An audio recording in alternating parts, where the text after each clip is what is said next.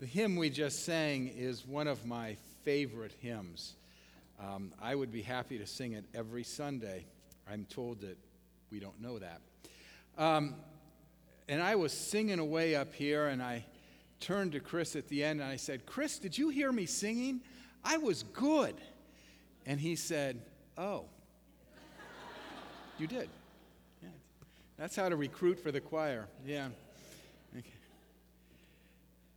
King Avenue, our home, a haven of blessing and peace.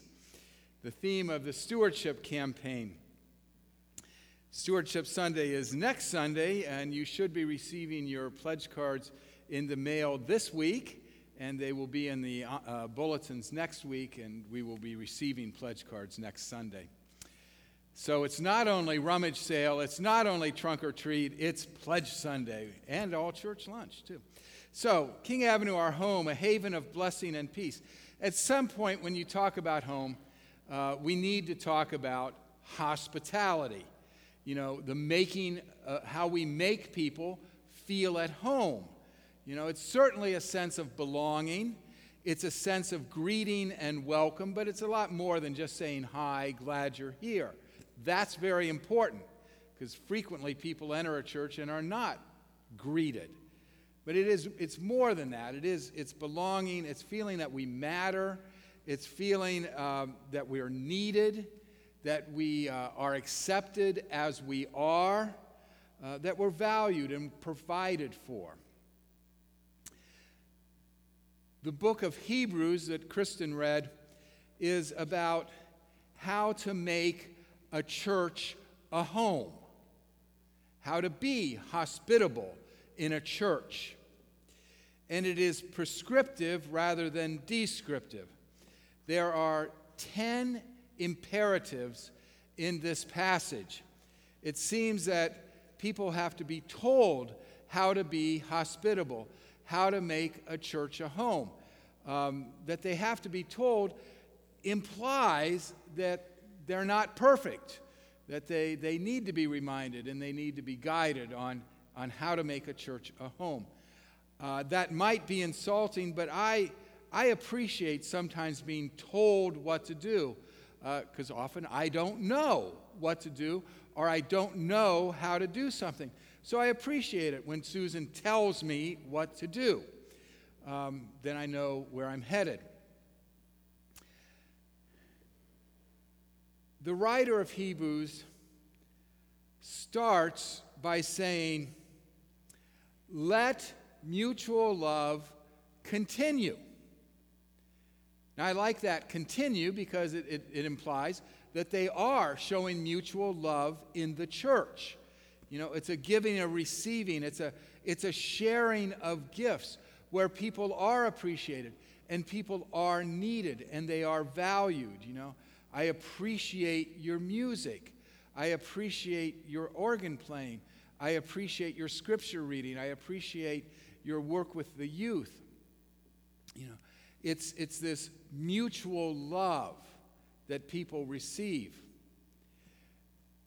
For me, a great example of mutual love in our church is our youth group. I was the chaperone on the youth retreat this past June up at Lakeside, and it was a joy to witness those kids care for each other. It's a very diverse group, and they are concerned for each other, and they support each other, and they think of each other. And it was just a privilege to be part of that group for 2 days.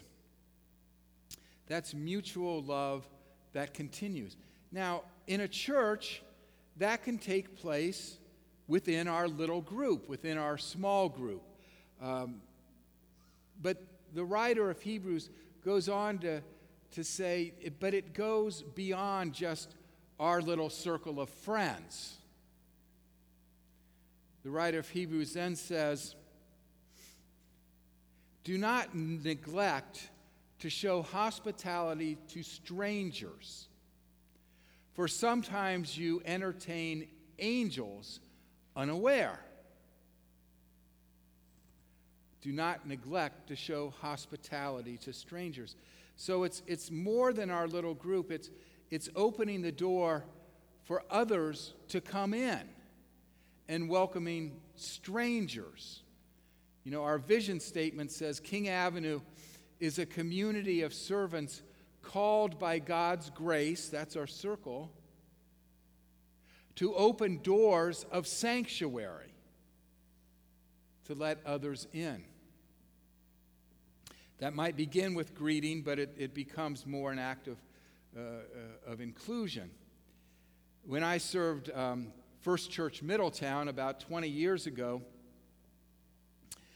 one of the pillars of the church came up to me and said, "There's a young mother that comes to church every Sunday with 3 small children, and she apparently doesn't have a husband. I've never seen her husband, and she needs help. And do you know who she is?" And I said, "Well, why don't you go introduce yourself to her next Sunday and find out who she is and if she does need help?" So the next Sunday, the person came to me and said, "I introduced myself to that young mother who has the 3 small children and has her hands full." And I said, "And what did you learn?"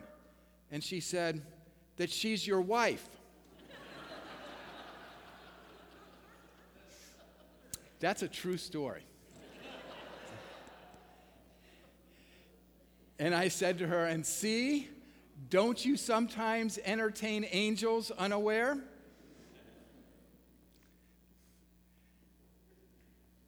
From welcoming, not neglecting to show hospitality to strangers because they might be angels, the writer of Hebrews then expands the circle of hospitality and making a home to say, remember those in prison. Put yourself in their place.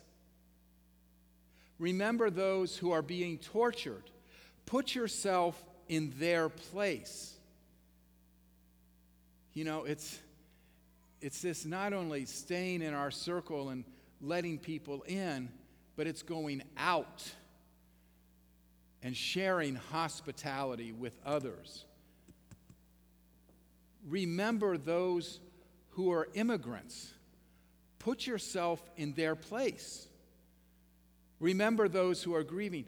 Put yourself in their place. You know, this hospitality extends. Then the writer of Hebrews says, let the marriage bed be honored by all. Let marriage be honored by all. This is a classic, typical imperative in first century Christian literature. It's pretty standard. Let marriage be honored by all. And certainly the writer meant that. But over the years, marriage has expanded, hasn't it? From husband and wife to husband and wife and wife. And it expands to sexual relations, not to abuse, not to harass. I think part of hospitality is to say, let sexual relations not objectify the other person, treat them as an object or just a body part or something to be manipulated and used and exploited, but treat people with respect. That's hospitality. Then the writer says, the next imperative is, let your lives be free of worry about money. How often are we not free of worry about money? We are anxious about money, and when I think of what often prevents my being hospitable, it's money. Or thinking I have a lack of it. I don't have enough to be hospitable. I don't have enough to share.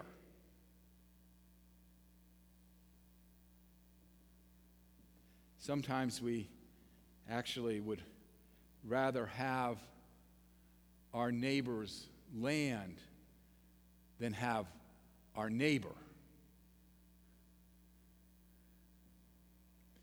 The writer goes on to say, be content, and seems to link that to anxiety about money. Be content. Don't worry about having more and more and more.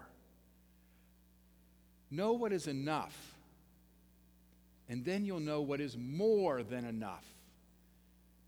And there is more than enough to share of money and time and talents and space to be hospitable. There's a link between being content, our feeling at home, so that we can let others feel at home.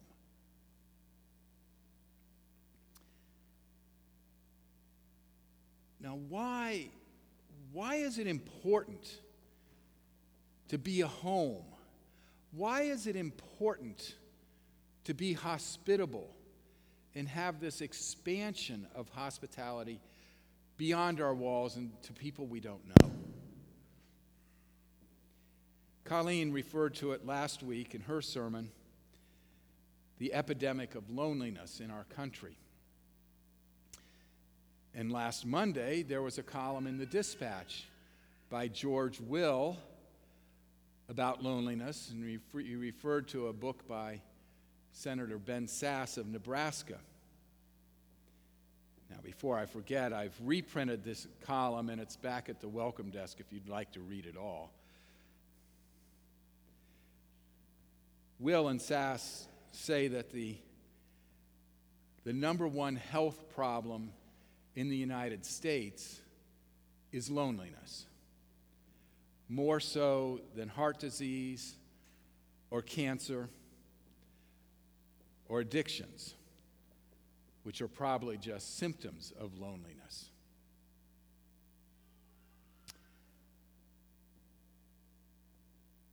Persistent loneliness diminishes longevity twice as much as alcoholism.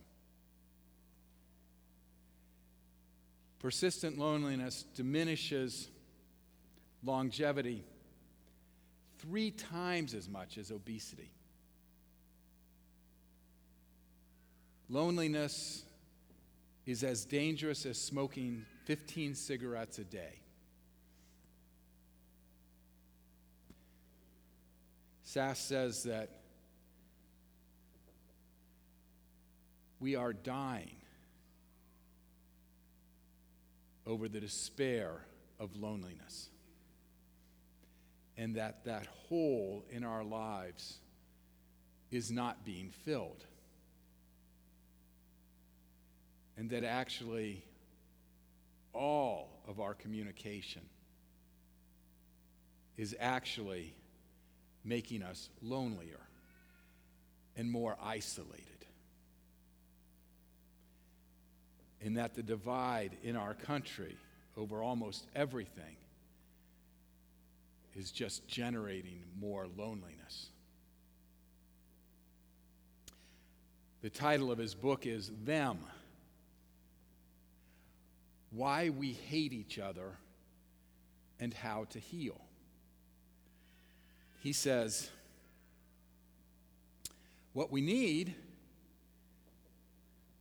is new habits of heart and mind. What we need are new practices of neighborliness.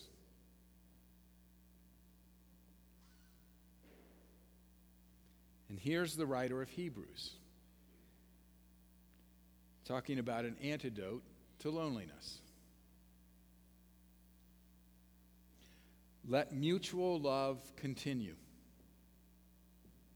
Do not neglect to show hospitality to strangers. See them as angels.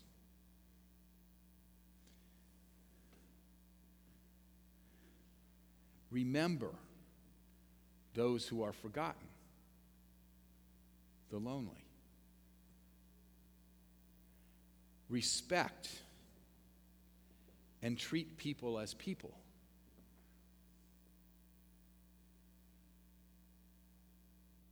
Don't be obsessed with money and other addictions, but be content. If you want a prescription for loneliness, take what the writer of Hebrews says and just negate it. Do not let mutual love continue. Neglect to show hospitality to strangers. Do not remember the forgotten. Do not treat people with respect. Do not be content.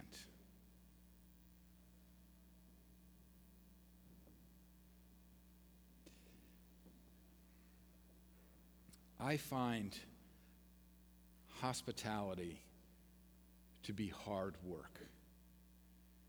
It's easy for me to say hi to people, but it's hard for me to get out of my comfort zone. Sometimes it is hard for me to let people in my space, and sometimes I don't want to make the expense. Sometimes I don't want to make the effort. Hospitality is hard. And I think part of that is why the writer puts it in imperatives. How can we be hospitable? Well, the writer of Hebrews talks about be content. And right after content, he says, be content. For God has said, I will not leave you or forsake you. We can be content because our lives are rooted in God. Our home is in God. Be content, for God has said, I will not leave you or forsake you. And then you can say with confidence, he says, the Lord is my helper. I will not be afraid. Who can harm me? For Jesus is the same yesterday, today, and tomorrow. That's saying our lives are founded in God's hospitality and God's at-homeness.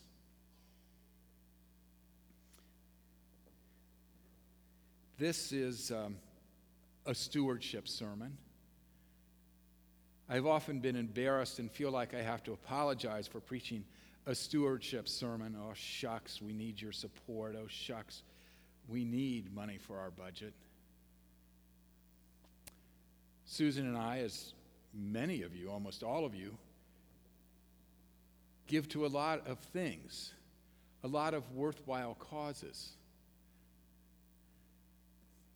But as I think about hospitality and loneliness, I think the church is the institution already created to answer George Will and Ben Sass's question, how do we heal?